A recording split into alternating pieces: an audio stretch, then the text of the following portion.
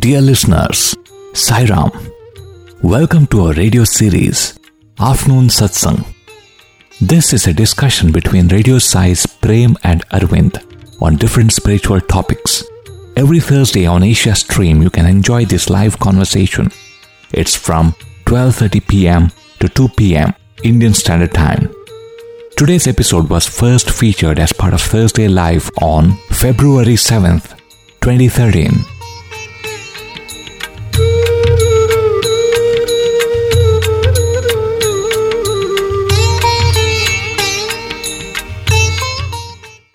Dear listeners, this is Prem from Team Radio Sai, here to offer you this week's Afternoon Satsang.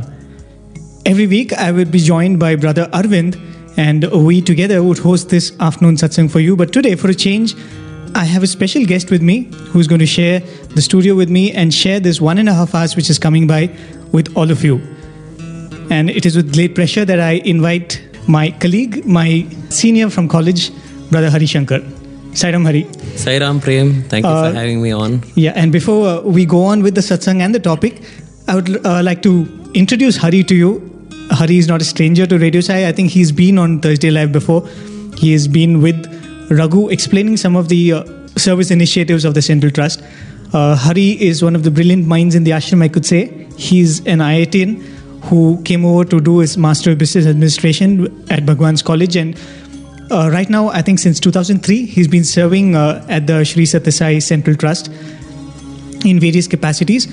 And it is indeed an honor to have him here. And we hope to have a very, very beautiful and a fruitful afternoon satsang with you, Hari. Definitely, Prem. I think there's a lot in store for listeners with this session. So, as always, before anything else, as it is rightly done and rightly said, let us offer our most humble and loving pranams at Bhagwan's lotus feet and pray that he guides our minds and guides our words to say what he wants us to say. So Hari, what topic do you bring to our stage today? Yeah, and today's satsang we'll be taking up a topic that is usually considered very abstruse, very difficult for our minds to deal with. Okay. But I think it is something that we should all really consider because it leads to a very practical ways of dealing with some situations in our lives. Okay. So in a sense that something very abstruse we'll be trying to reduce to something that is practical and can be applied in our daily lives. Yeah, I think that's most important because it's becoming a trend now. People are talking of applying spirituality to daily life because anything which is on the shelf has no value to us because we want something which can be applied, which can better our lives. And I feel whatever Swami has said, whatever message Swami has given, be it service, be it selflessness, be it, bhajans, namasmarana, whatever it is, I think it has a very, very deep connection to our daily life.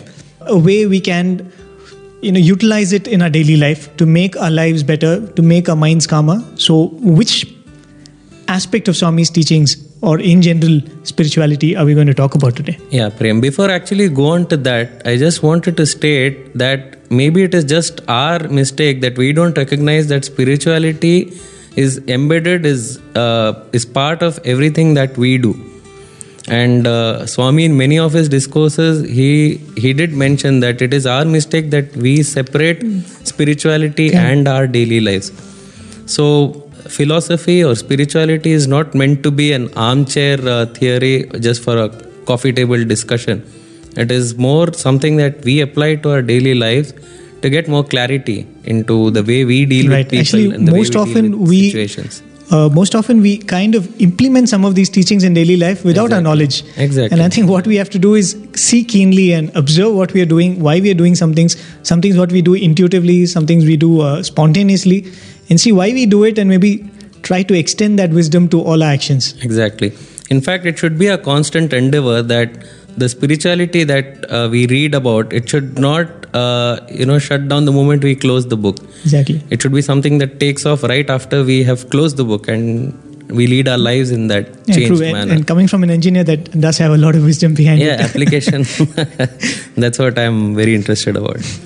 Okay, so what we'll be taking on today, we will be taking on some aspects of the Advaita philosophy and deriving some lessons that we can use in our daily life. In other words, we'll be using Advaita as a torch that we can shine on onto what we do daily, the life as we live it daily, and see what it throws up. In what ways can we improve the quality of our lives or the way we lead our lives from the consistent with the aspects of Advaita philosophy. Because that's very interesting, because the general perception is Advaita is for somebody who is well fed, well taken care of, and who has no other things to worry about.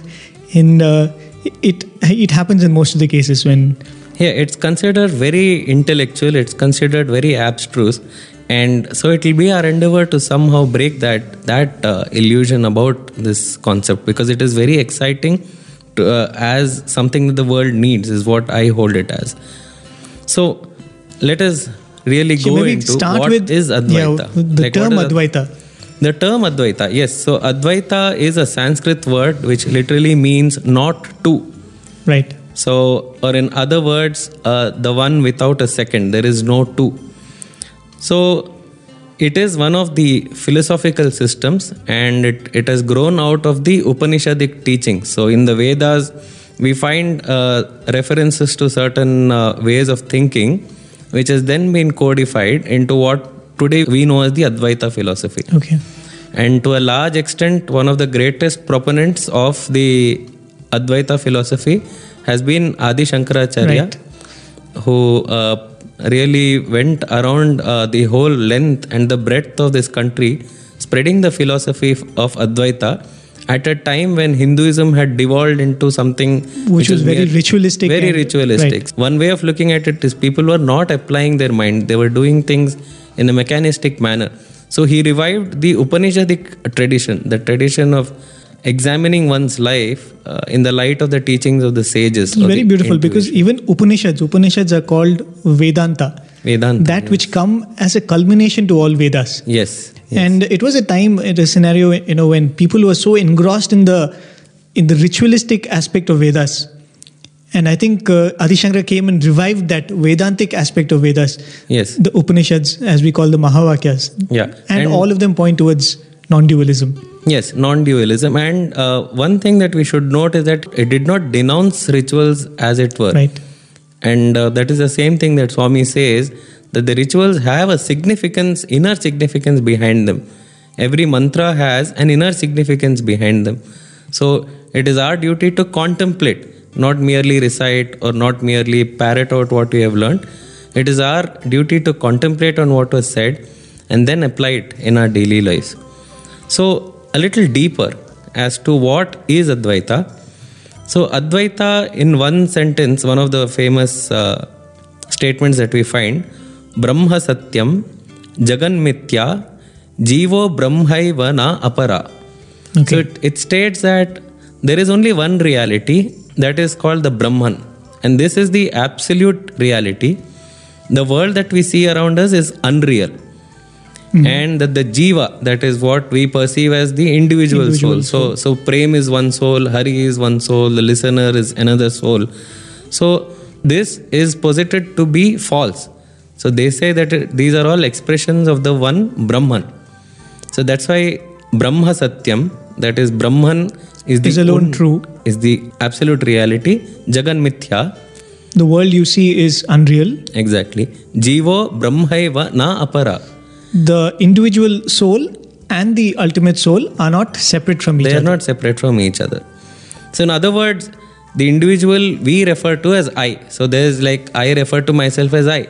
Right. And as Prem, you refer to yourself as I. So very dramatically Swami would demonstrate this in giving a discourse. Swami would say, if I ask who is Anil Kumar, he would say I. If I ask who's Hari, he would say I. Yeah. If I ask who's Krishna, somebody will say I. So everybody is responding with the same I, exactly. Same representation. Yeah, so that is taking us to where we're leading.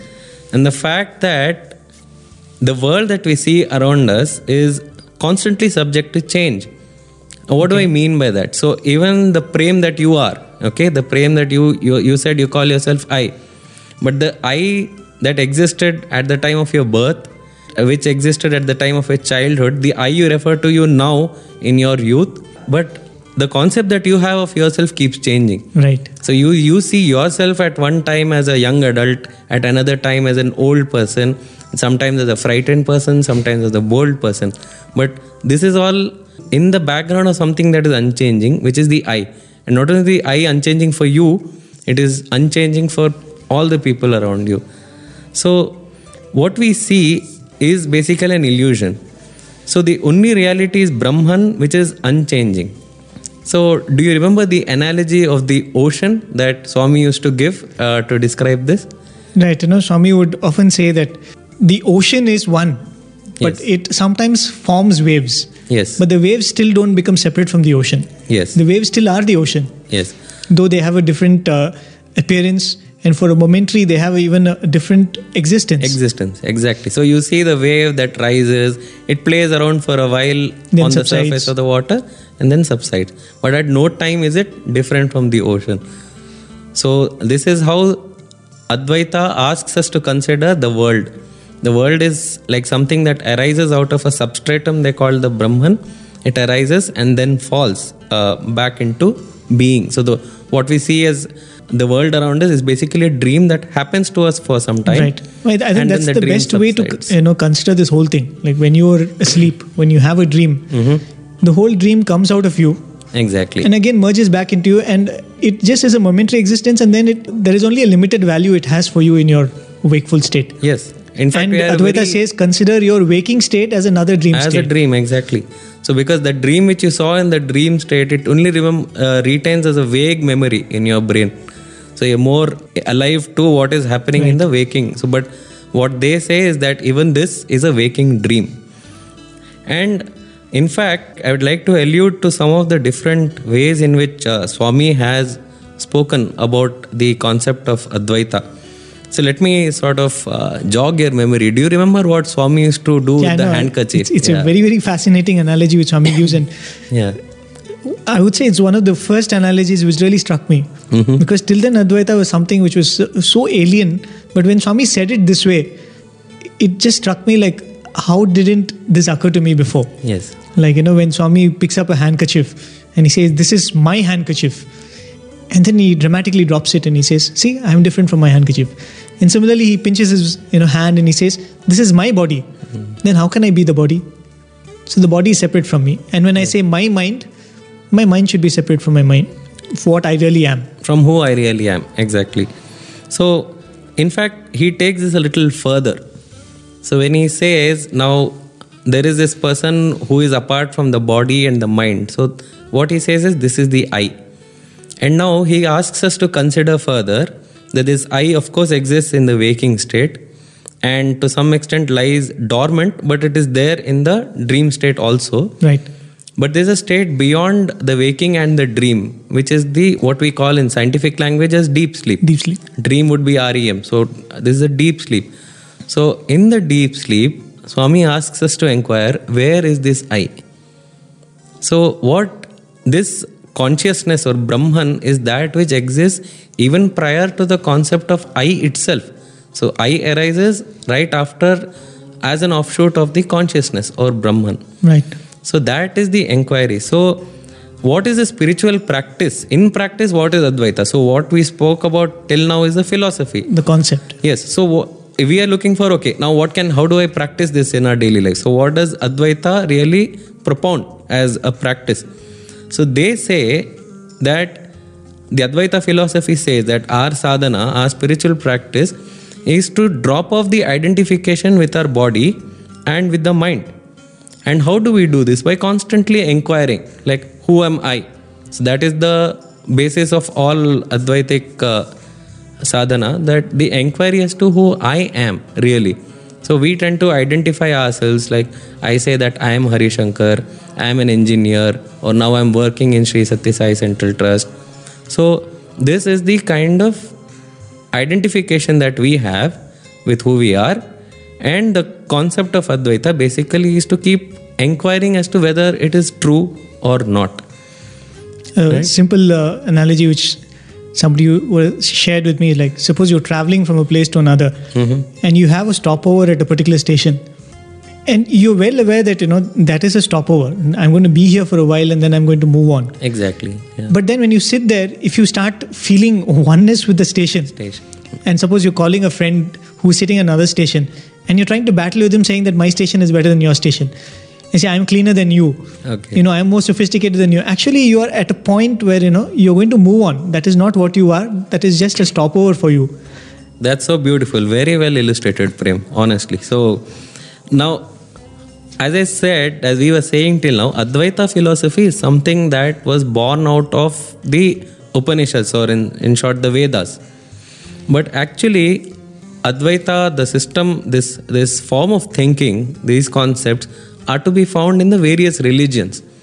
Like, Right. if we look at Christianity, so Swami says it very often, the journey of Jesus Christ. Yes. He said when he first came and he declared himself as a Messiah, he said, I am the messenger of God. Yes. And then over years, he went on to say that, I am the Son of God. My Father is in the heavens and I am the Son of God. Yes. And eventually he said, my Father and I are one. Yes. So this statement, I and my Father are one. So this is what Swami refers to as being the state of Advaita, where you don't consider yourself as separate from God and you see that you and God are one.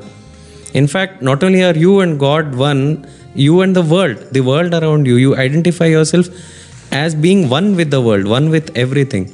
And as the Upanishads say, sa yaschayam purushe, yascha sava ditye sa ekaha. If you really consider it, it is a very mind-blowing concept. What is the meaning of that one? Yes. So it's a very mind-blowing concept that what the Vedas are saying is take this puny man on earth and take that magnificent, that sun, that bright glowing sun. Okay. So generally these two, there is no connection between the two. You say that actually the sun is the one that is fostering that man. But what the Upanishad is saying is that these two are one. Now try to wrap your mind around that.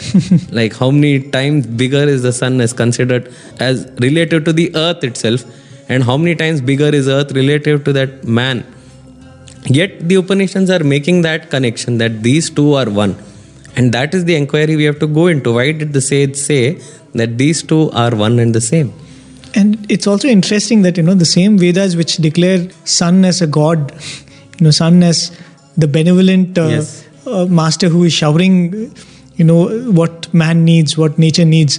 And here is the Upanishad, the culmination or the crux of the Vedas, saying that the man and the sun are one. And it is not, again, as I said, the same thought is to be found in different religions. You take this very famous story in Jewish tradition of Moses. So Moses, in his travels, he encounters a burning bush. Right. And Mount Sinai. Yeah, Mount Sinai. So then he questions that burning bush. His question is, who are you? And see the answer. The answer is, I am that I am. He doesn't say, I am God. I am the Almighty. Or I am the Almighty. I am your Father. None of that. It says, I am that I am. And that is, again, like we have to start inquiring as to who that I am is. In fact, the word Yahweh. Deep sleep state. Swami describes the deep sleep state as you are not even existent to say I am this. Exactly. It's just that state of isness. Yes. As some people put it. Yes. So Yahweh as the deity. That's the word. It means I am. Yahweh. I am. Yes. It only means I am. That's as simple in Hebrew. That's all it means. And I think what it goes to show is that the underlying current, the underlying spirit of all religions is that oneness. But I think in the process of trying to interpret this idea and to offer it to people to lead their lives in a way which would be coherent and which would bring in harmony in the society, I think the religions have taken different forms. Yeah. And the Zen Buddhism that we see today, or there are many of these, the Sufi tradition, Upanishadic tradition, you can hardly see any difference. And of course, Zen Buddhism also, they attribute it to have been grown out of the Upanishadic teachings. So it is not something that is, Swami used to say that this is the property of the entire world.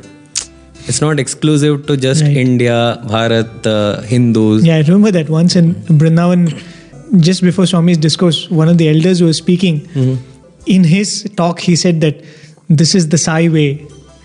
This is the Sai philosophy. And he spoke of how Swami speaks of love and all that. And the end of it, Swami, when he gave his discourse, Swami said, out of his love, he calls it the Sai way, but this is the eternal way. Yes. This is Sanatana Dharma. Sanatana This is Dharma. the eternal truth. I have not come to give you anything new. Yes. And it is not right to name it after me. Exactly. So that's why we tend to make this mistake that Sanatana Dharma, Advaita, they belong only to one particular land. The Vedas belong only to us. Exactly. The Vedas belong only to us. So that is actually Swami in that sense was so secular. He would not say that the Gayatri Mantra belongs only to certain set of people. Right. He said it, and these things it is so true. They're consistent with the philosophy of Advaita, Right. oneness. Each one is equal. There is no separate, there are no differences between you and I to say that you are entitled to this and you're not entitled to that. Right. So if we can relate to God as being one with us, Yes. there's no question of there being difference between amongst us. Yes. Now we get a little more down to earth. Okay.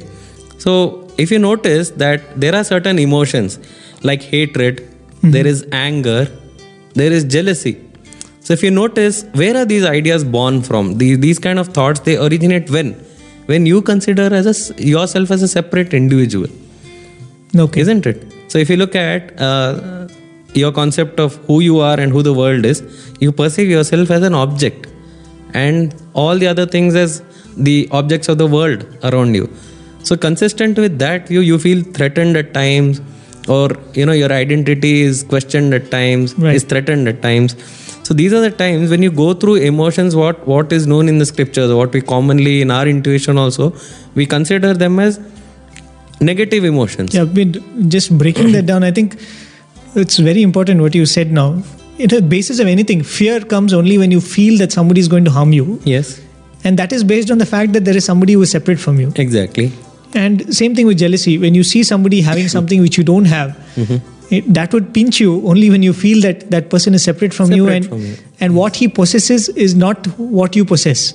But if you bring in the idea of everybody being one, Yes, you cannot have something which is not mine. not yours. Yeah. And so the jealousy vanishes from there. And the same thing with everything, hatred, or when I feel like, suppose I look at you and I feel that you are a part of me. And if you do some harm to me, so to say, I wouldn't look at it as somebody inflicting something upon me, or rather it would be like, my hand doing something. So eventually there'll be some higher good to it. Yeah. And talk about the opposite emotions, the ones you refer commonly in our common parlance, we call them positive emotions. Right. I mean, let's take something which is the basis of seva. Okay. Let's say sympathy. Sympathy is a Compassion. sympathy and compassion. I think it's born out of that oneness. Because when you see somebody in pain, it hurts you. Yes. When you see somebody starving, it hurts you. When you see a picture of a starving baby, there's something which happens to you. Because I think you feel that pain yourself, even though you are not physically being tormented with that pain. Yes. So even the other qualities, let's say something like love, Right. or peace, Peace. equanimity. So Swami used to hold equanimity as one of the greatest Right. qualities of a devotee. So where does equanimity So I think come all from? these have their basis on having some kind of underlying current of oneness. Yes, when you have that intuition that basically there is no separate I, then there is no separate, say, Premanush. That is, if we are able to really live our lives in that way, what are the different fallouts? You can look at what are the possibilities. There's such exciting possibilities for the world. Okay. So if you see, like, we have so much strife in this world on the basis of religion, or on the basis of geography or Right, race. Right. My land, your land. Exactly. So all these are on account of differences. So these differences are something that dissolve when the light of Advaita shines on them. Putting it in a very practical sense, I wouldn't stop trying to get things for myself. Yes. But that wouldn't be at the cost of Someone you else. getting anything Yes. else, or somebody else getting anything else. Or rather, I would try to strive for something which is good for me as well as it is good for you. Yes. Not at your cost. Yeah. So the present philosophy, the way we think about the world is it's either you Or or me. Right. So we have to move into a world that says you and me. Right. So that I feel that Advaitic philosophy is definitely an access to that kind of thinking. Right. So the implications for our individual lives, again, the world and harmony in the world It's too may large a tend to picture. become very abstract. bring it down to, the plane of our existence, where we live, the life that we lead. So you can see that one of the implications that we can think about is better relationships with the people around us, with the people at home and our people, those who are around us at work. So let us look at what are these implications. Yes, Ari, I think it would be a good point to take a break right now. Yes. Because we are actually shifting the gear. We've spoken about Advaita, the concept of Advaita, what Vedanta says about it. And now we did speak of its implications if it is practiced in the level of politics, in the level of the harmony in the society. But before we come to individualizing this lesson, let's just take a short break, listen to a beautiful song, a very meaningful song, and I think quite aptly placed in this satsang. So we listen to that, and when we come back, we will continue our discussion. Great.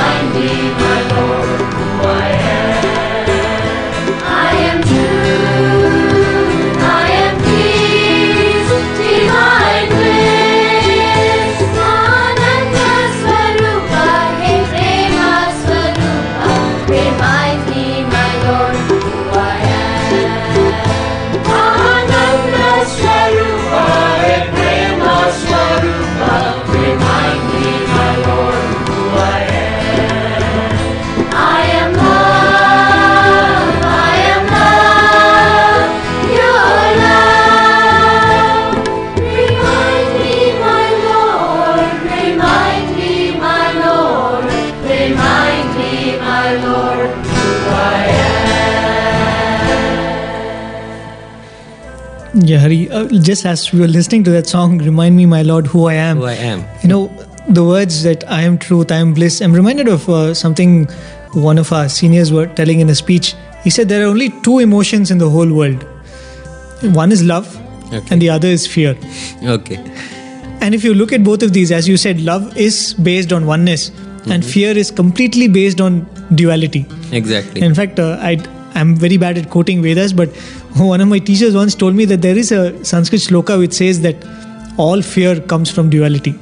From the same Upanishad where I was quoting. So they say, Bhishasmat vataf pavate bhisho deti suryaha. So essentially, yeah. So this is the create. That's how fear gets created, and it is fear that he says. They go on to say that fear drives the world. Their fear drives the sun, fear drives the wind, and so on.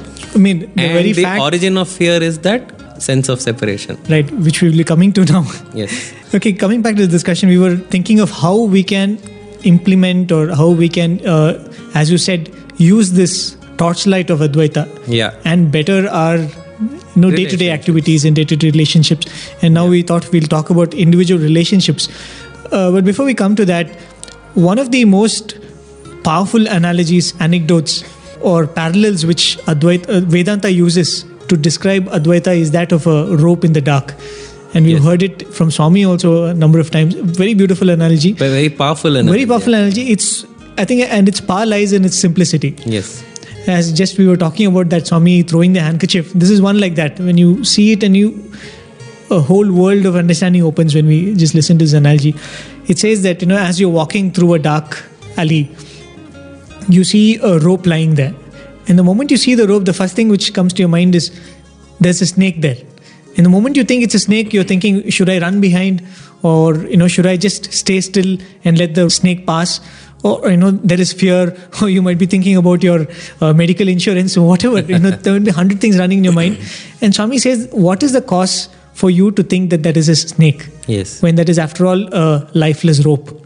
And Swami says that darkness has created that feeling that, that impression that there is a snake lying there. So where there was no snake, your ignorance has imposed a snake on a rope. Exactly. And Swami says that's what is with life. Where there is no world, your ignorance has imposed multiplicity in the form of this world on that oneness. Exactly. Another way of looking at it really is that there is something left unexamined over there. Right. That is, there is a notion, you created the notion that there is a snake. In your imagination, that is a snake. And you have failed to examine that notion. It's almost like a superstition for you. Right. Right? Not for you. For you, it's a belief. For me, it's a superstition. Right? For an observer, third man who is observing. For the third man, for the observer, it looks to him that the subject is basically having a superstition, right? So that is because there is something unexamined. In fact, Socrates says that a life that is lived in an unexamined way is not a life worth living. Okay. So in the popular parlance of what if we read up these texts on Advaita, they refer to it by another term. Mm-hmm. So they don't talk about examining. They say there is unmindfulness. Okay. The flaw here of the person who perceives the snake is something called unmindfulness. Okay. In the sense that he has not brought his mind to bear upon it. He is acting in a very automatic, like a machine. Or the person is not in charge. Okay. It's like his, what they call as a lizard brain. No, the lizard brain is at work. Okay. So the reflex, what they call is the amygdala. So within seconds, you have a perception that is a snake and your brain takes over. That's it. So whatever happens after that is not within your control. Really, Hari, even as you were describing this, it's exactly what we do with our lives and daily relationships and situations. Yes, and we are doing it every moment. If we walk out of the studio now, I think every person we see, and if we are thoughtful, something else is happening in our mind, we might not recognize it. But otherwise, every person who we see, we are every moment creating an image, making a judgment, and letting other thoughts build on it. This is something that is constant, and that is something we are not present to. Right. There's a voice. We're just letting it happen. Yes. There is a voice in our head that keeps on doing this on a continuous basis. Even right now, it could be happening. I'd invite the listener to actually take a moment and look at, like so far in the talk, or even as he's listening, he or she is listening to us right now. So what is going on in this mind is like, is this true? Like maybe we can just voice some thoughts like that. Maybe somebody is sitting and thinking that, what abstruse. Yeah, this is like beyond me. Or somebody might be thinking that, these guys, they don't follow anything. They're talking to us about all this. I'm just saying that anything might be going on in their mind. Yeah. Some people might be thinking that it's a wrong topic to take for this one. Maybe this should have been taken. If this had been taken, they would have spoken about that. And if they had spoken about that, maybe I would have heard this. I think that's what I'm trying to say is a whole... It's like an express train of thought. Yeah, and you're building so much on something which is not existent. Just like how you build the fear of, what to do when you see that rope. Yes. Thinking that it is a snake. Yeah. That is what we do every moment. Yeah. Let's take a very practical example. Okay. So let's say that there's a business meeting that is going on. Okay. All right. So this business meeting is like, it's about a new project. Right. That they want to take up. And so the boss is there and he calls for ideas from the team. Okay, a now in the brainstorming team, session. A brainstorming session, yes. Right. So in this team, say you are there and there's a close friend of yours and of course other associates of the business. So they're all sitting there at this business meeting. Now you have an idea that is totally brilliant according to you. This is exactly what is required for the project to take off. And then you present that idea. And hardly have you finished talking about your idea when your best friend sitting right next to you in the meeting, he says, I don't think this idea will work. I have something else to propose. And he goes on to propose something in the meeting. And then the boss says, yes, this is exactly what I was looking for.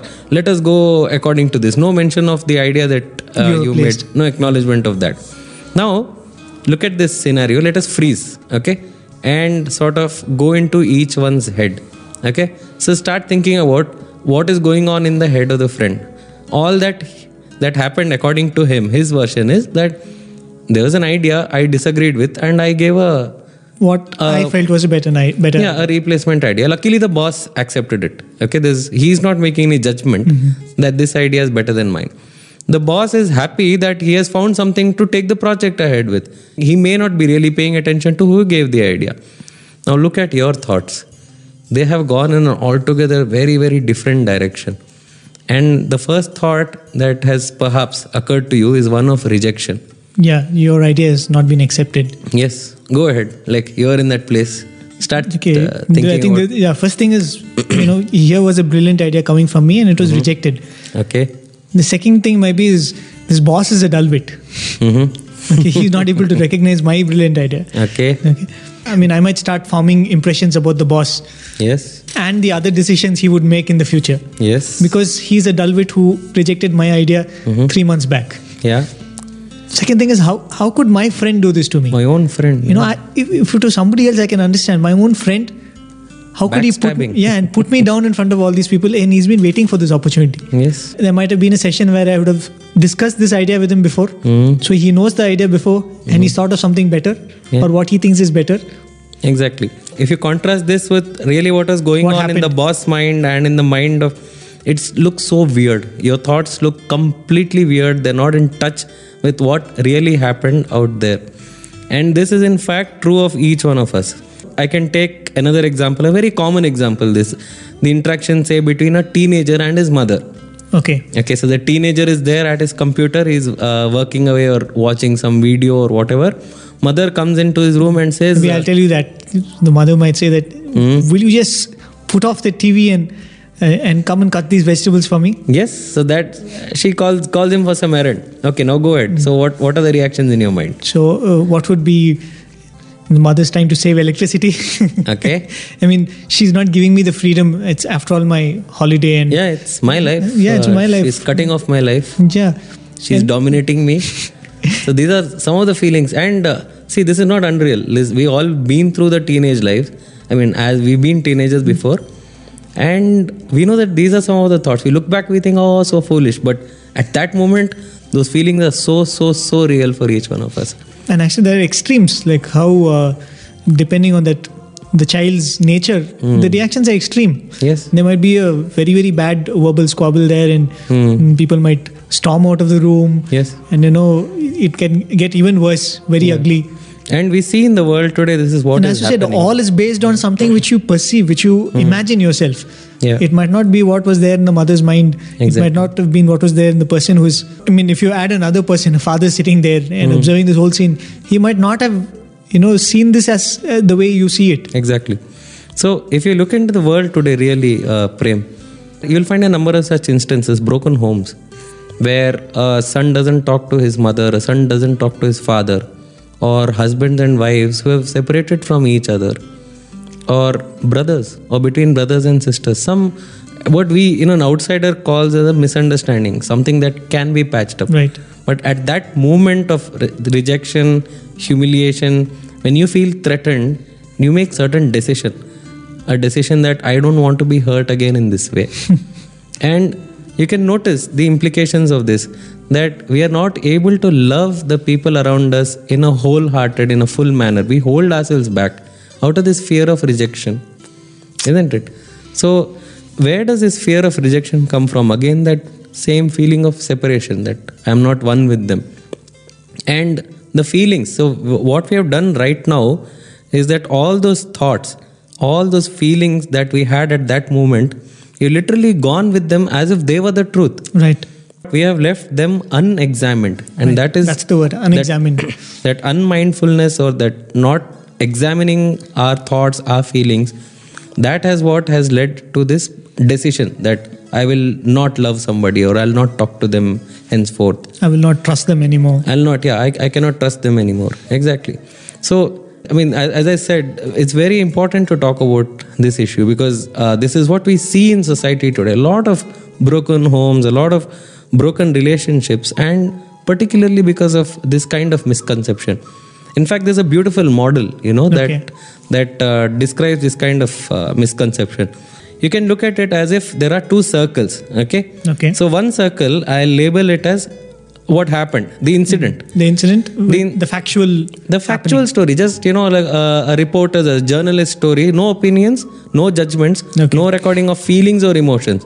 So if you look at the teenager story, all that happened was the mother came in, and the son was watching the TV or looking at his computer. Mother said, I have an errand for you. Simple fact. Now look at what is your story as a teenager. What was the teenager's story of what happened? So now when you write a story, you got to have a lot of drama in it. So that drama includes, like, apart from what happened, it also includes some emotions. It includes the feelings. So can you describe the story about the whole thing? What is the story? The story will include that every time when I sit down to see this program. Every time. Yes. And you fix it in your mind every time. Yeah. Whether it's every time or not every time, it is every time. And she hates me. You read our dialogues like that. She hates me. You are curtailing my freedom. She wouldn't do this to my brother. Beautiful. Exactly. Whenever he sees, she doesn't call him. Yeah. So now all this looks very funny. Do you know what that teenager has done? He has collapsed these two circles. The two circles are what happened and the story that we make out of it. These two collapse. Sometimes they might be overlapping. Yeah.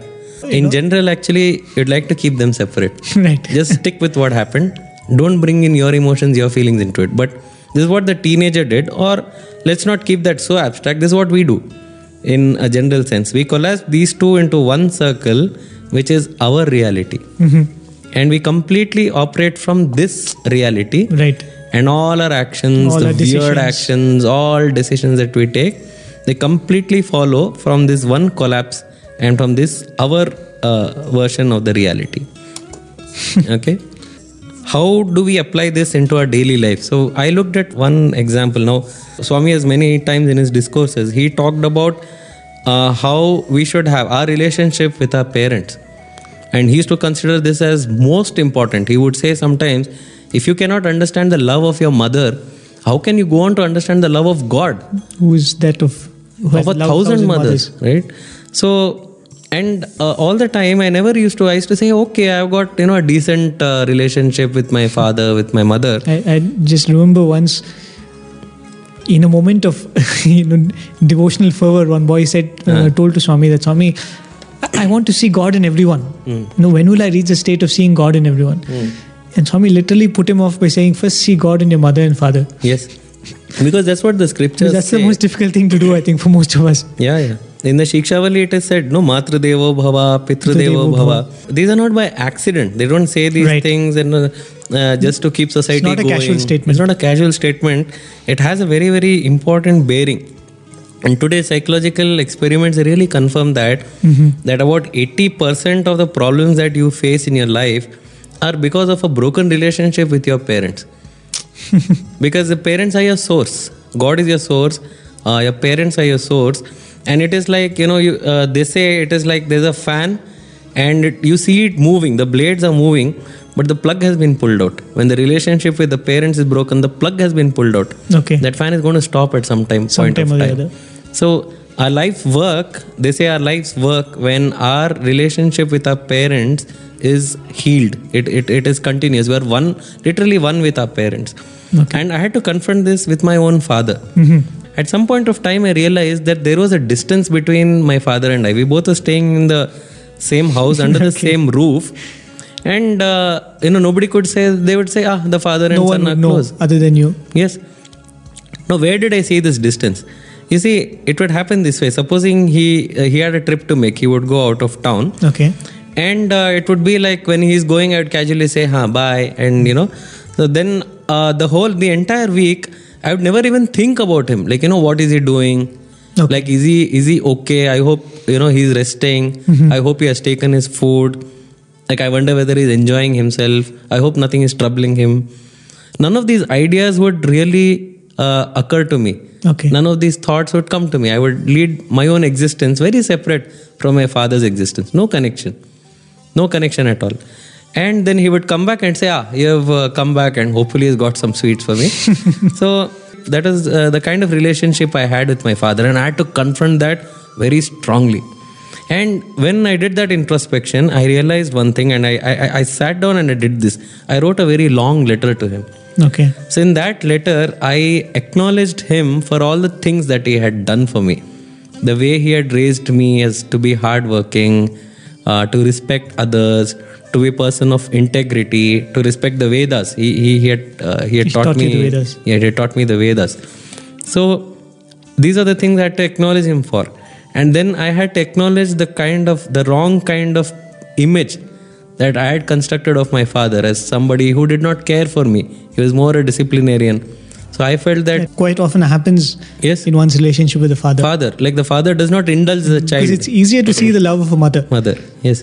So the father's love is a tough love that we don't sense the way the loving caring kind of love that a mother gives.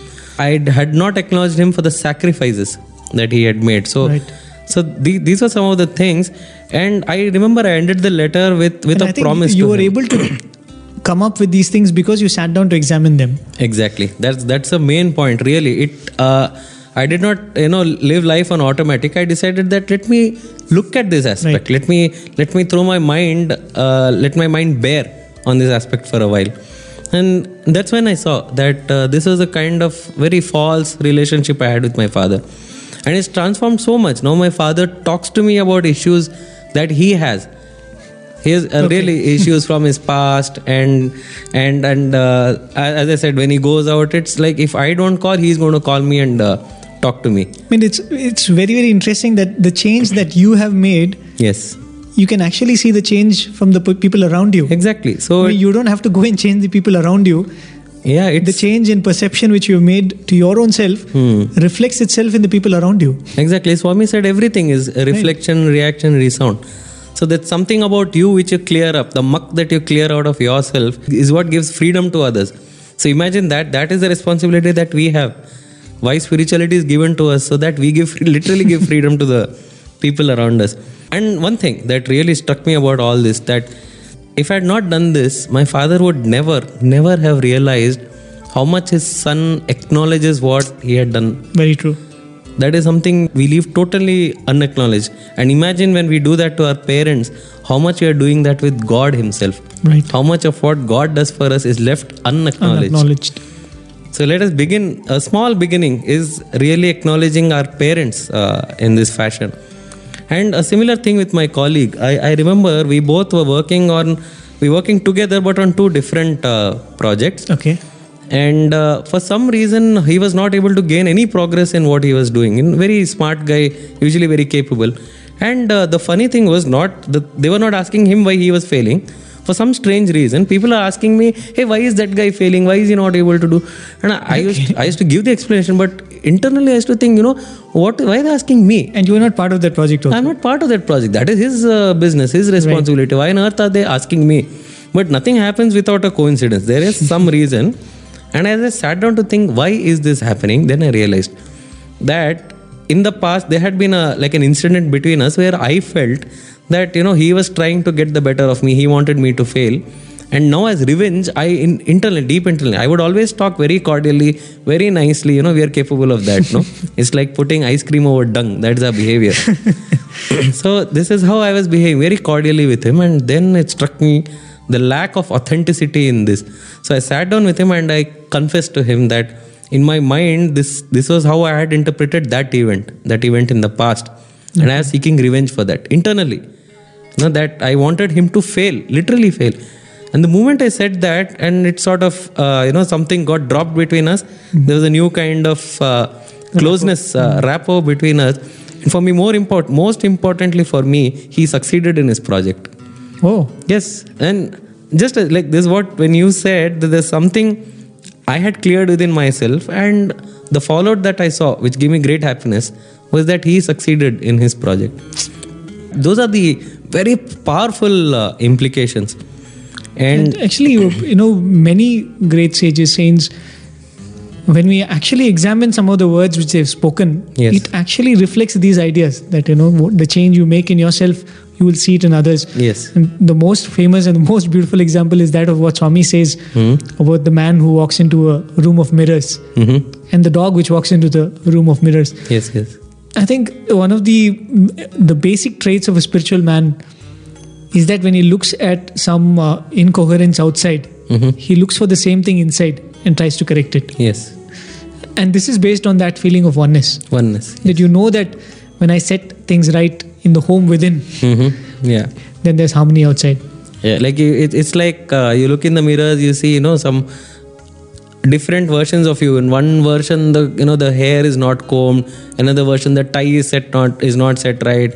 In another image, you notice that the shoe is not polished. Now, who needs to do the combing? Who needs to do the polishing? None of it has to do with the image. It has to do with you. That oneness, when we realize this habit of seeking faults with others or speaking ill of others. Swami used to say that is paradoshanam. He used to say that is one of the biggest ills. And again, we see that paradoshanam is totally consistent with our idea that we are separate from. So when Swami says paradoshanam, we I think concentrate more on doshanam, the mistake Doshas. Of finding mistake. But actually the mistake lies in feeling that feeling wonderful. that somebody is different from you. Fantastic, yes. And it's easier to say that, okay, I will not find mistake in the other person. Exactly. So this is, all that it needs. Now, you might be thinking, the listener or you and I, we might be thinking of all these times in our past when we have been, in the modern parlance, we have been jerks. Right. In that sense. So, when we look back at our relationship with our parents, or when we've behaved rudely with a colleague, yeah, we've been bad with a neighbor. When we look at all that and honestly examine, yes, so much of it might be a projection of your own imagination. Imagination, exactly. So not only that, you see, now one feeling that would come up is guilt, but and the sense, there's the sense of, okay, now really I've done so many things and this is the way I live. Is there any chance for me, like we are talking about Advaita, oneness with God, and here I am totally a jerk. So what can I do about it? I mean, is there something that I can do, or can I totally resign and say, okay, like spirituality is not for me, I'm a jerk? One thing that I heard, a very powerful statement, that let's keep Swami out of this. Swami is the avatar, he is the Godhead. But if you look at divine masters, people who we regard as masters, or like very enlightened leadership that is provided by somebody. And the fact of the matter is that masters are not, people who consider themselves as being divine all the time. They're not beyond mistakes. They're not beyond mistakes. In fact, they're catching themselves being jerks perhaps every 5 seconds or so. We are the exact opposite. We are jerks who consider ourselves as masters. So that is a secret of being a master. The secret of being a master is to acknowledge your tendency to be a jerk. And the moment you notice it, you stop being a jerk. That is the beauty of it. We started off by talking of Adi Shankara being one of the torchbearers of the Advaitic philosophy. Yes. In fact, he himself went through this process of catching himself being a jerk, literally. Yes. When he was going on a pilgrimage, a Chandala comes and stands in his way. And he and his disciple kind of shoo him away. You're saying that you're a low-born. Don't come in our way. And then the Chandala says a very beautiful saying that, do you want this body which is made of bones and flesh to move away, or do you want the Dehi, the indweller? Do you want him to move? Because if you talk of the Dehi, he is beyond birth and death. Yes. So, and that is when he realizes that, oh God, I am actually going against my own philosophy. Yes. So that is a very beautiful story, and we must take a lesson from that. that the science of mastery or the art of mastery is not in like In mastering. is not in mastering. It is basically being able to see our humanness in happening every few seconds, and the moment we catch that, and it's the same with Advaita, the idea of separation. So the question is like, in our experience, can we be in the state of oneness? I cannot answer for the future, but right now your access to the feeling of oneness is catching yourself whenever you are going through that idea that somebody is separate. And that is where that examination becomes more important. Precisely. It is not being in that state of oneness, but how often and or how diligently you're able to examine every thought of yours, every reaction of yours. Yeah, not to go blindly with any thought. Right. In fact, I heard this analogy being given, okay, as to how, supposing you're walking up a street, how you don't tend to bump into the people who are walking, say, in the opposite direction. Right. I think it quite happens quite often after bhajans when you take that East Prashanti lane, which is quite narrow, and people will be coming from the opposite direction. Yeah, so that's a wonderful thing. Yeah, most of us can identify with that. So you imagine that. Yeah, you're walking up that street, people are coming down the opposite direction. So you look at yourself, you're not a weird guy. So what you're going to do is you're going to find your way between the people. I'm very sure that you can say at the end of that stretch, I didn't collide with a single person. Right. And they say that is the way we have to deal with the thoughts. We have to find a way between the thoughts, not go with them. That is a mistake that we tend to make. There is a thought, some crazy thought that occurs. Okay, that person hates me. And we ride on that thought no matter where it takes us. So the thing is, we suffer it the most. Exactly like that. If that person has no hatred for you, he is going to go on with his life. Yeah. But thinking that he hates me and thinking that this is how he'll be thinking when I do this. Yes. And it'll be altering so much of your actions and so much of your thinking. So that thought literally hijacks our life. Literally, it's a perfect reflection of that rope and snake analogy. Yes. Where what was not present was making you think of so many things, and maybe you might have started running behind and tripped and fallen. Things like that. It's literally, that's what we're doing every day with our daily life. Yeah. We quite, should I say, we are catching ourselves being jerks right now. Right now, yes. So, Hari, I think we'll just take a quick break now. I'll play a very nice song again. Yeah. And come back. And there's another question which is troubling me. Mm-hmm. And maybe I'll put it to you and we'll see if we can get some clarity about that. Okay. Yeah.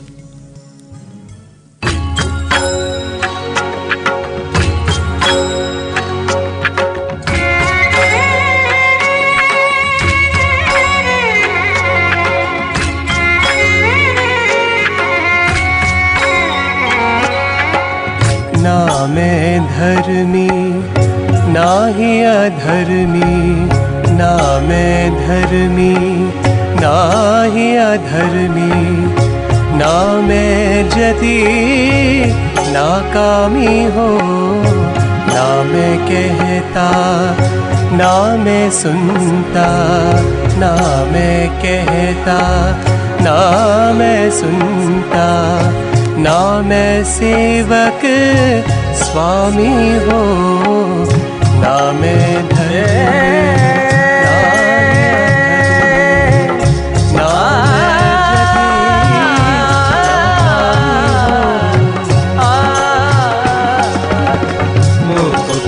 ढूंढे बंदे मैं तो तेरे पास में, ना मैं देवल ना मैं मस्जिद ना काबे कैलाश में, मोको कहाँ ढूंढे रे, मोको कहाँ मोको कहाँ मोको कहाँ कहाँ कहाँ, मोको कहाँ ढूंढे बंदे मैं तो तेरे पास में, मोको कहाँ ढूंढे बंदे।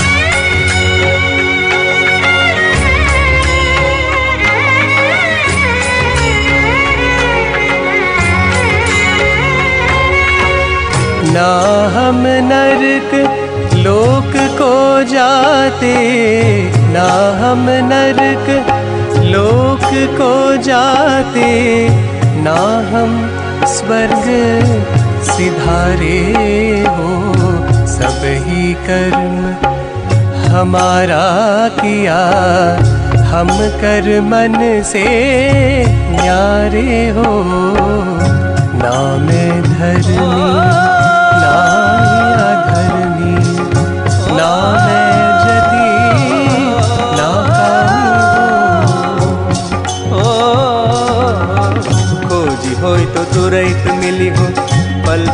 तलाश में। कह कबीर सुन भाई साधो सब सांसों की सांस में। मोको कहाँ ढूंढे बंदे बंदे बंदे बंदे बंदे, मोको कहाँ ढूंढे बंदे, मोको कहाँ ढूंढे रे बंदे, मैं तो तेरे पास में। मोको कहाँ ढूंढे बंदे, मैं तो तेरे पास में। मोको कहाँ ढूंढे बंदे, मैं तो तेरे पास में। मोको कहाँ ढूंढे बंदे, मैं तो तेरे पास में। मोको कहाँ ढूंढे बंदे।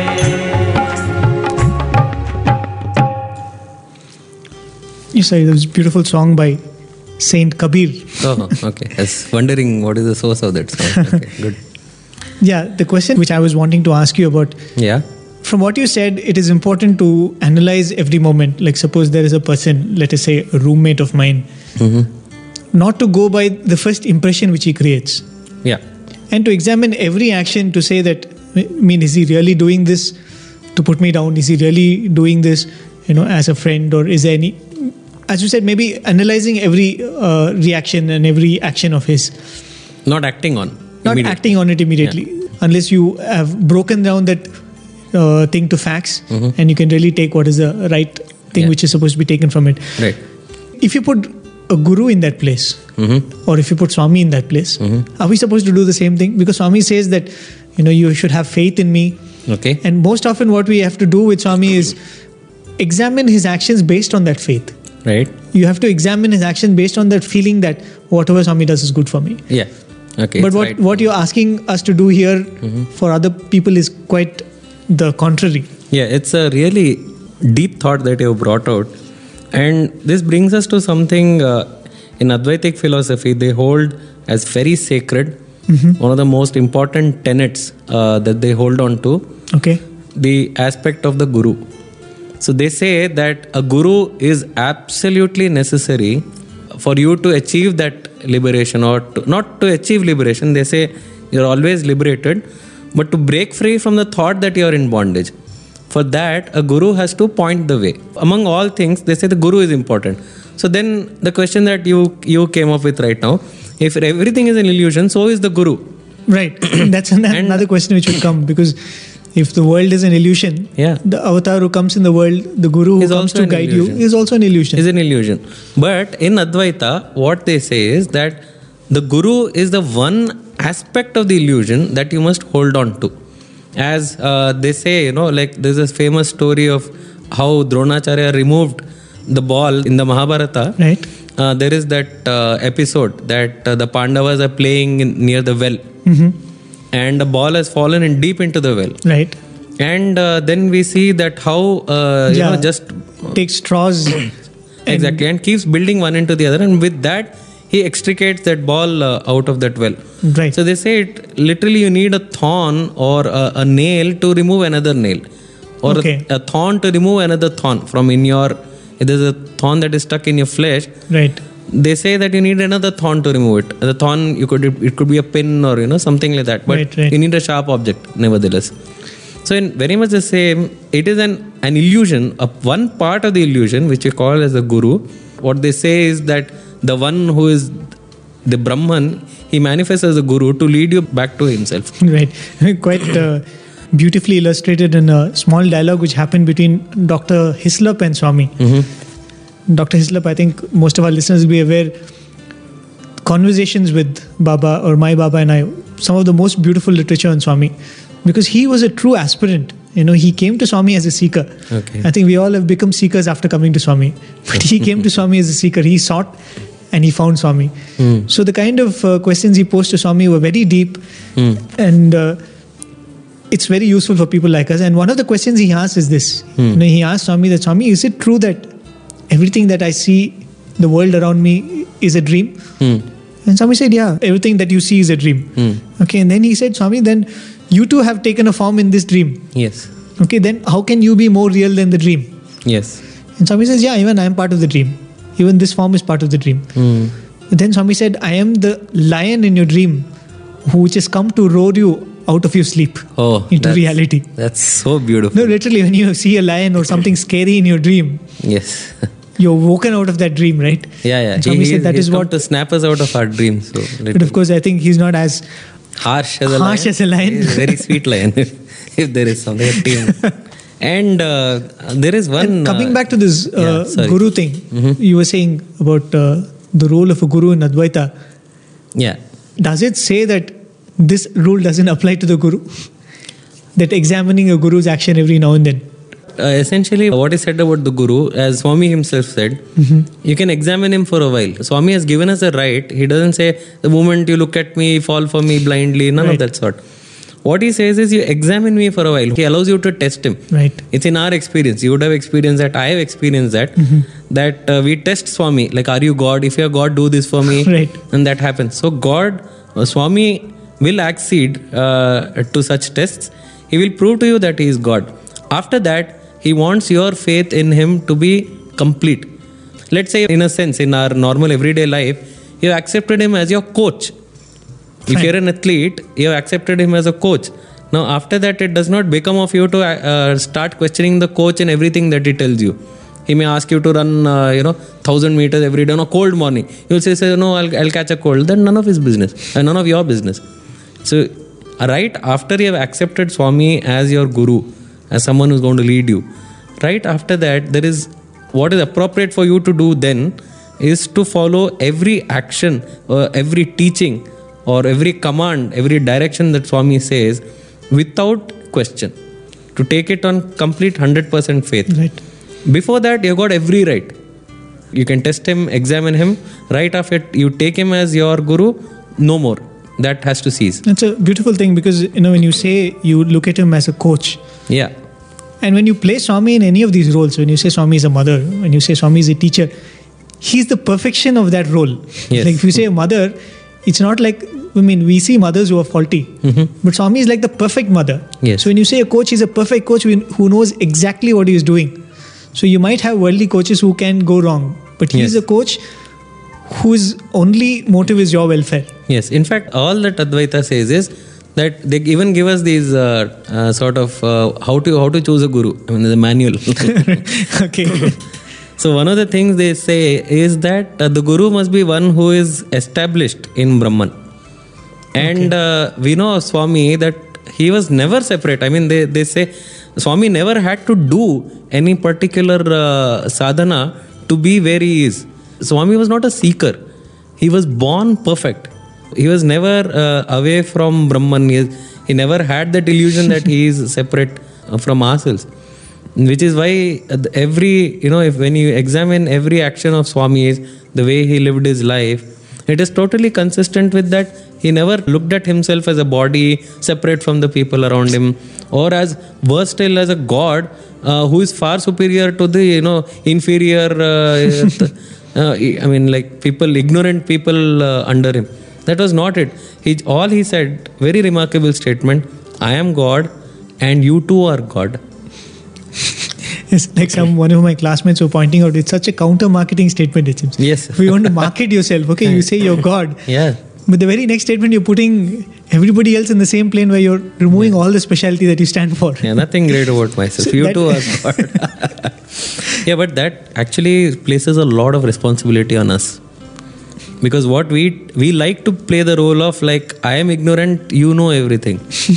But we never take on responsibility for being consistent, our actions being consistent with our being divine.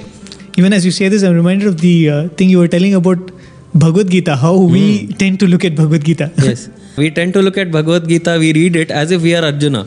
So we are very happy that Krishna is making like bumper sticker statements like you are the Atman that cannot be cut by a sword, that cannot be burnt by fire, that cannot be wetted by water. But the real sadhana of reading Bhagavad Gita comes when we stand in the place of Lord Krishna. Right. And when we stand in the place of Lord Krishna and we really experience ourselves to be that entity which cannot be touched by fire, which cannot be wet by water, which cannot be cut by a sword, that is when we truly understand what the Gita was all about. Otherwise, we just look at it as the one who's being instructed. Exactly. And we never get the full import of the Gita. Yeah, because as students, we are like very free to take notes or play games as we wish. There is no responsibility. And as students, you tend to think that taking notes ends my responsibility. Yeah, something is in the syllabus, something is out of the syllabus. It's very interesting, Hari, because one of our seniors who actually went on to do a research on leadership in Mahabharata. Okay. Swami asked him to give a talk on Mahabharata in Kodaikanal. Okay, and he gave a very intellectual talk because he had the basis of his whole research work behind him. Right. And at the end of it, Swami asked, who's the hero of Mahabharata? Okay, and instantaneously he said, Swami, Arjuna is the hero. Okay. And Swami said, false. It's really wrong. This is what you've learned after all the research. Swami said, Arjuna is not the hero of Mahabharata. Krishna is the hero of Mahabharata. Oh. When I juxtapose it with what you were saying, when you see a movie, I think all of us identify ourselves with the hero of the movie, not with the hero's brother or hero's friend. Yes. We always identify ourselves with the hero, the protagonist of the movie. And as you said, when we read the Bhagavad Gita, we all see Arjuna as the hero. Yeah. That's why we all kind of relate to Arjuna's plight. Yeah. But what Swami wants us to do is to see ourselves as Krishna. Yeah. In fact, I'd invite you to look back or think or even watch a video of, say, some people who stood for a group photograph with Swami. Maybe I have, you right, too all of us would have had some opportunity. You'd remember that perhaps you would have tried to stand with your hands folded, or perhaps one of your friends, colleagues, brothers, somebody would have tried to do that. You remember what was Swami's reaction? He would immediately slap that hand and ask that person to stand just the way that Swami was standing. There was no question of you at that time standing as a devotee and God. He wanted us to stand beside him just in the same image as he was. He did not want that to come out, that you are different from me. And this, as I said, is a great responsibility on us. So there is no question of reading all the philosophical treatises and saying that, okay, good, or quoting them, or talking them about them in, or as Swami used to say, platform heroes. So all this you might do and for your satisfaction. But the real test, that comes when you can apply it in your daily lives and see what difference you're making. And how much oneness you're feeling with the people around you. How less hatred, how much less jealousy, how much less agitation you have in your mind. That would be your measure of to what extent these teachings you really put into your daily life. And you are your own measure. You have to be so authentic with yourself. Right, going back to that analogy of brainstorming session. I mean, if I'm sitting there and I'm giving an idea and somebody else is putting that idea down and giving another one, if I'm really thinking that all of us are the same one entity, yes, it would be something like what's happening in my head. Yes. So many times an idea comes up and then you say, no, this is not the idea because this has these flaws. Maybe this idea is better. Maybe that is what is happening outside of us. Precisely. Outside of what we think is us. Yes. Is me. Yeah. So if I'm going to look at a person who is giving an idea which is contrary to mine, I might just think that, okay, this is also coming from me. Yeah. But it's coming from in a different form. Yeah. And really, Prem, you have ignited a memory of something very powerful that had happened in my life. Okay. Now, I wouldn't say I'm conversant with Advaita, but I've read a lot of the Advaita philosophy. There was a time when I started reading this, when I thought this is like so difficult, and at times so contradictory. And I used to think that, okay, so I am in all, and say somebody is crossing in front of me, I would say, oh, that is me crossing in myself. And I used to joke about it that, this Advaita philosophy is not something for me. And yet I try to continue reading. So there are so many like Swami's discourses, then the teachings of Raman Maharishi, the teachings of Nisargadatta Maharaj. So all these are very, let's say, hardcore Advaitins. And I used to read about their lives, their message, their teachings. And it still didn't strike me. Like, what does it mean to say that, let's say a statement like, I am in all, that I am not distinct from anyone. So I remember one night really agonizing over this, and then I just went to sleep. In the morning, I had a dream. Like, just before I was waking up, I had a dream that basically there is an argument going on between a couple of friends and me. So I am talking and there is a counterpoint raised and harsh and loud voices. All this is going on. And then for some reason, suddenly it occurred to me that the voices that are speaking in my friends, they're all mine. I felt it very strongly that it sounded like my voice to begin with. And I realized that when I am not talking, basically it is me talking through my friends, because it is my voice. Right. And with that, I think it really boggled my mind so much that I snapped out of my sleep. That was your lion's roar. Lion's roar. I woke up, and even as I woke up, I heard a voice saying that this is the way in which you exist in the different people that you see around you.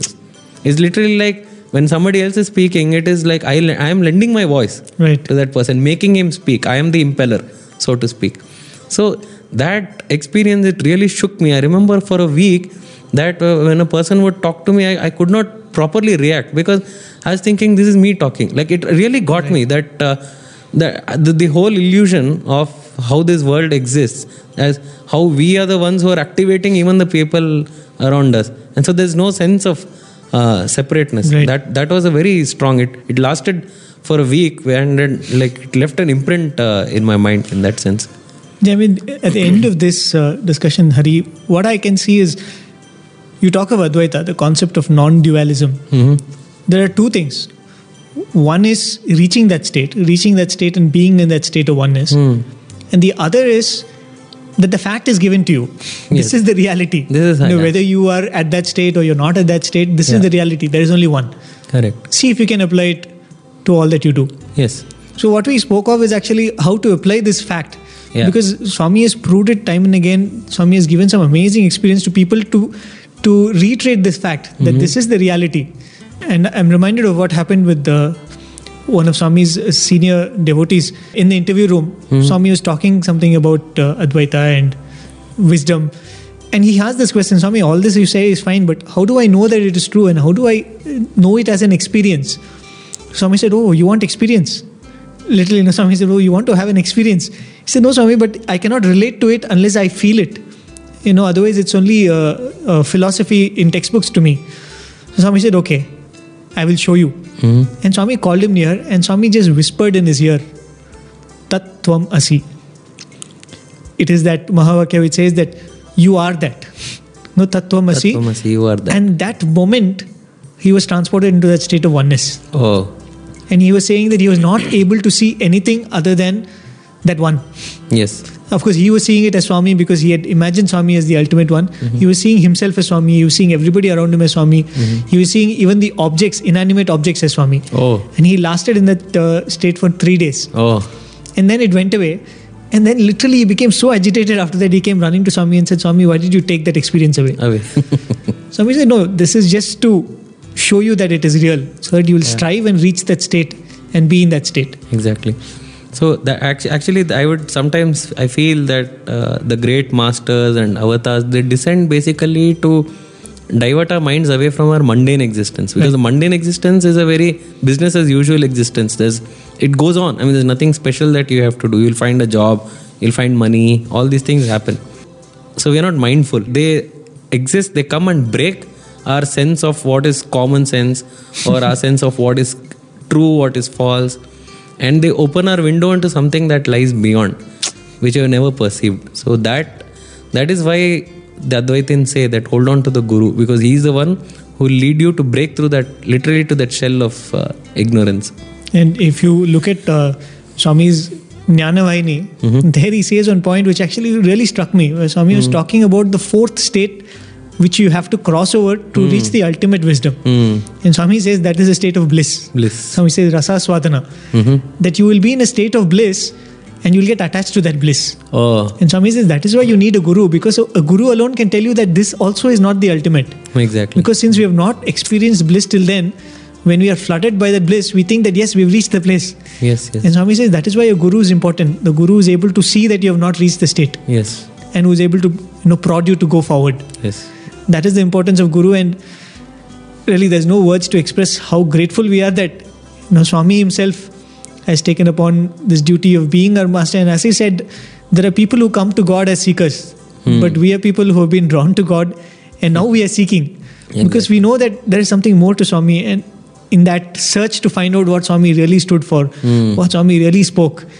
I think that is what is turning us to look at things like Advaita, Vedanta, whatever. Yes. So in that sense, so we should offer our gratitude to Swami that we had the Sadguru himself, right, as Guru. We directly have Brahman himself who is leading us. In perhaps it would be a realized soul, but in our case it was Brahman himself, somebody who had never come out of that state. He was never ignorant. Perhaps other masters have made the journey from being ignorant to being realized, but with Swami there's no question of even realization. He was always that. His reminder to us is that we are also never ignorant. We too are always that. So that is the message that Swami has given each one of us. So thank you, Hari. I thank you on behalf of all our listeners. It was wonderful having you here. Yeah, I really had a very good time. I enjoyed this journey. We really hope all the listeners to enjoyed what we had to offer here. Dear listeners, this is our take on our attempt to understand this vast philosophy. As we started off by saying, it's very abstruse and no one can claim to know this in entirety. And as I was telling Hari before, there's a beautiful little story. It says there's a seeker who goes to an ashram and wants to find out what is the ultimate truth. He wants to know what is the ultimate truth. So on the way, he meets one of the sadhakas, one of the inmates of the ashram. And he asks him, have you discovered what's the ultimate truth? What is the reality in this world? So then he gets a 45 minutes discourse from this man. He says, see, this is how it is, this is how it is, and gives a detailed description of spirituality. And then he says that, you go in, my master is there inside, I'm just a disciple, the master is there, you go and ask him, he will be able to tell you better. So he goes, and the master who is given this knowledge to so many people is seated there, and this man goes and asks him, what is the ultimate reality? And the master says, I don't know.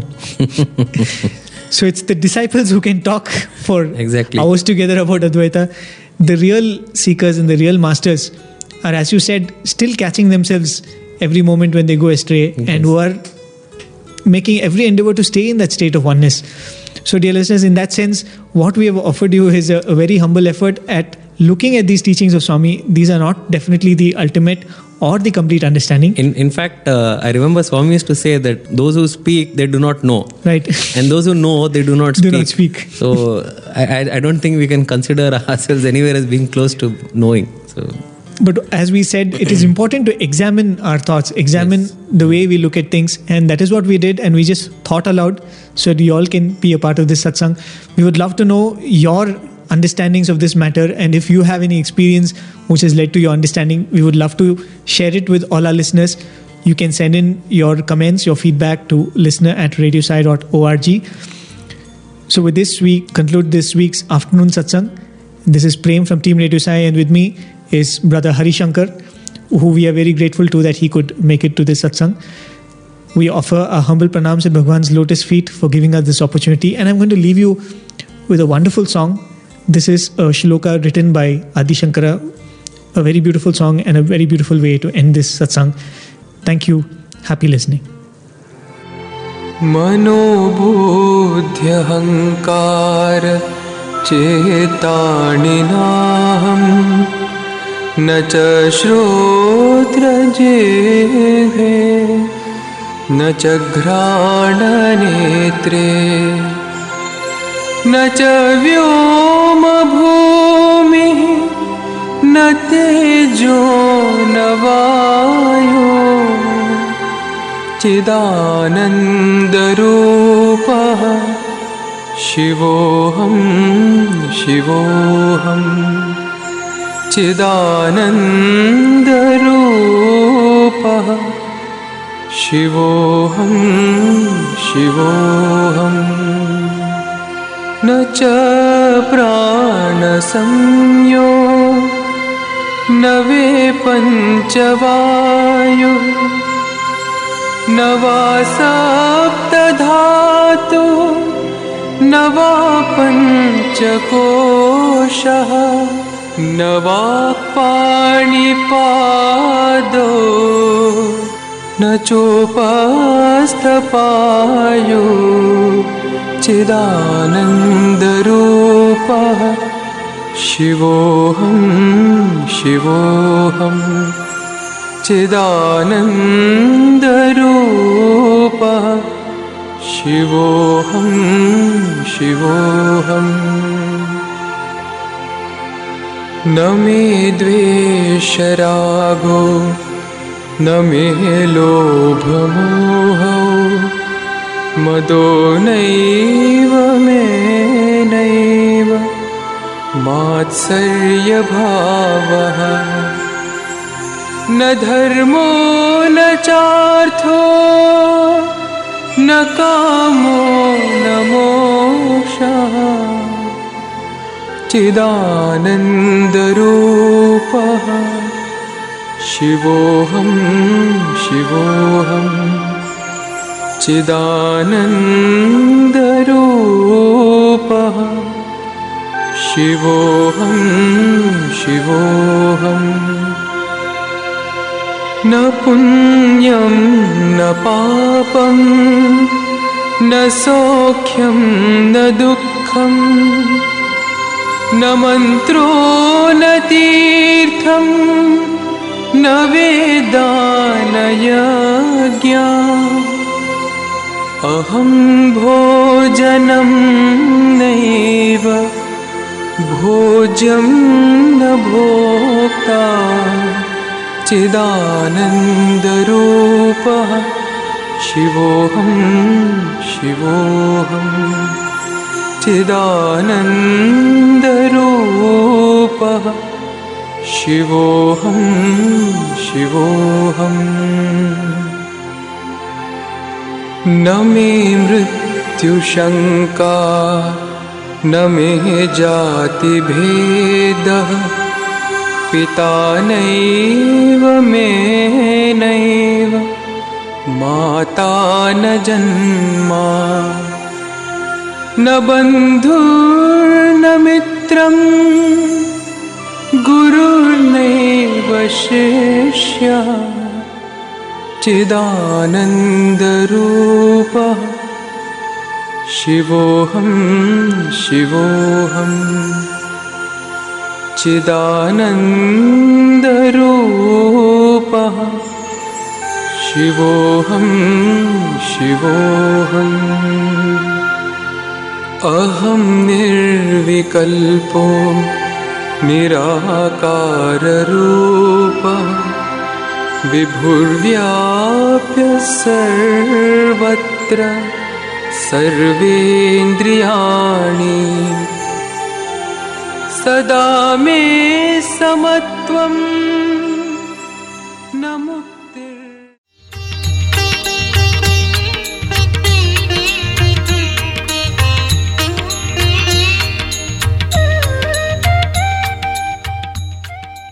Sai Ram. You just heard an episode of our radio series, Afternoon Satsang.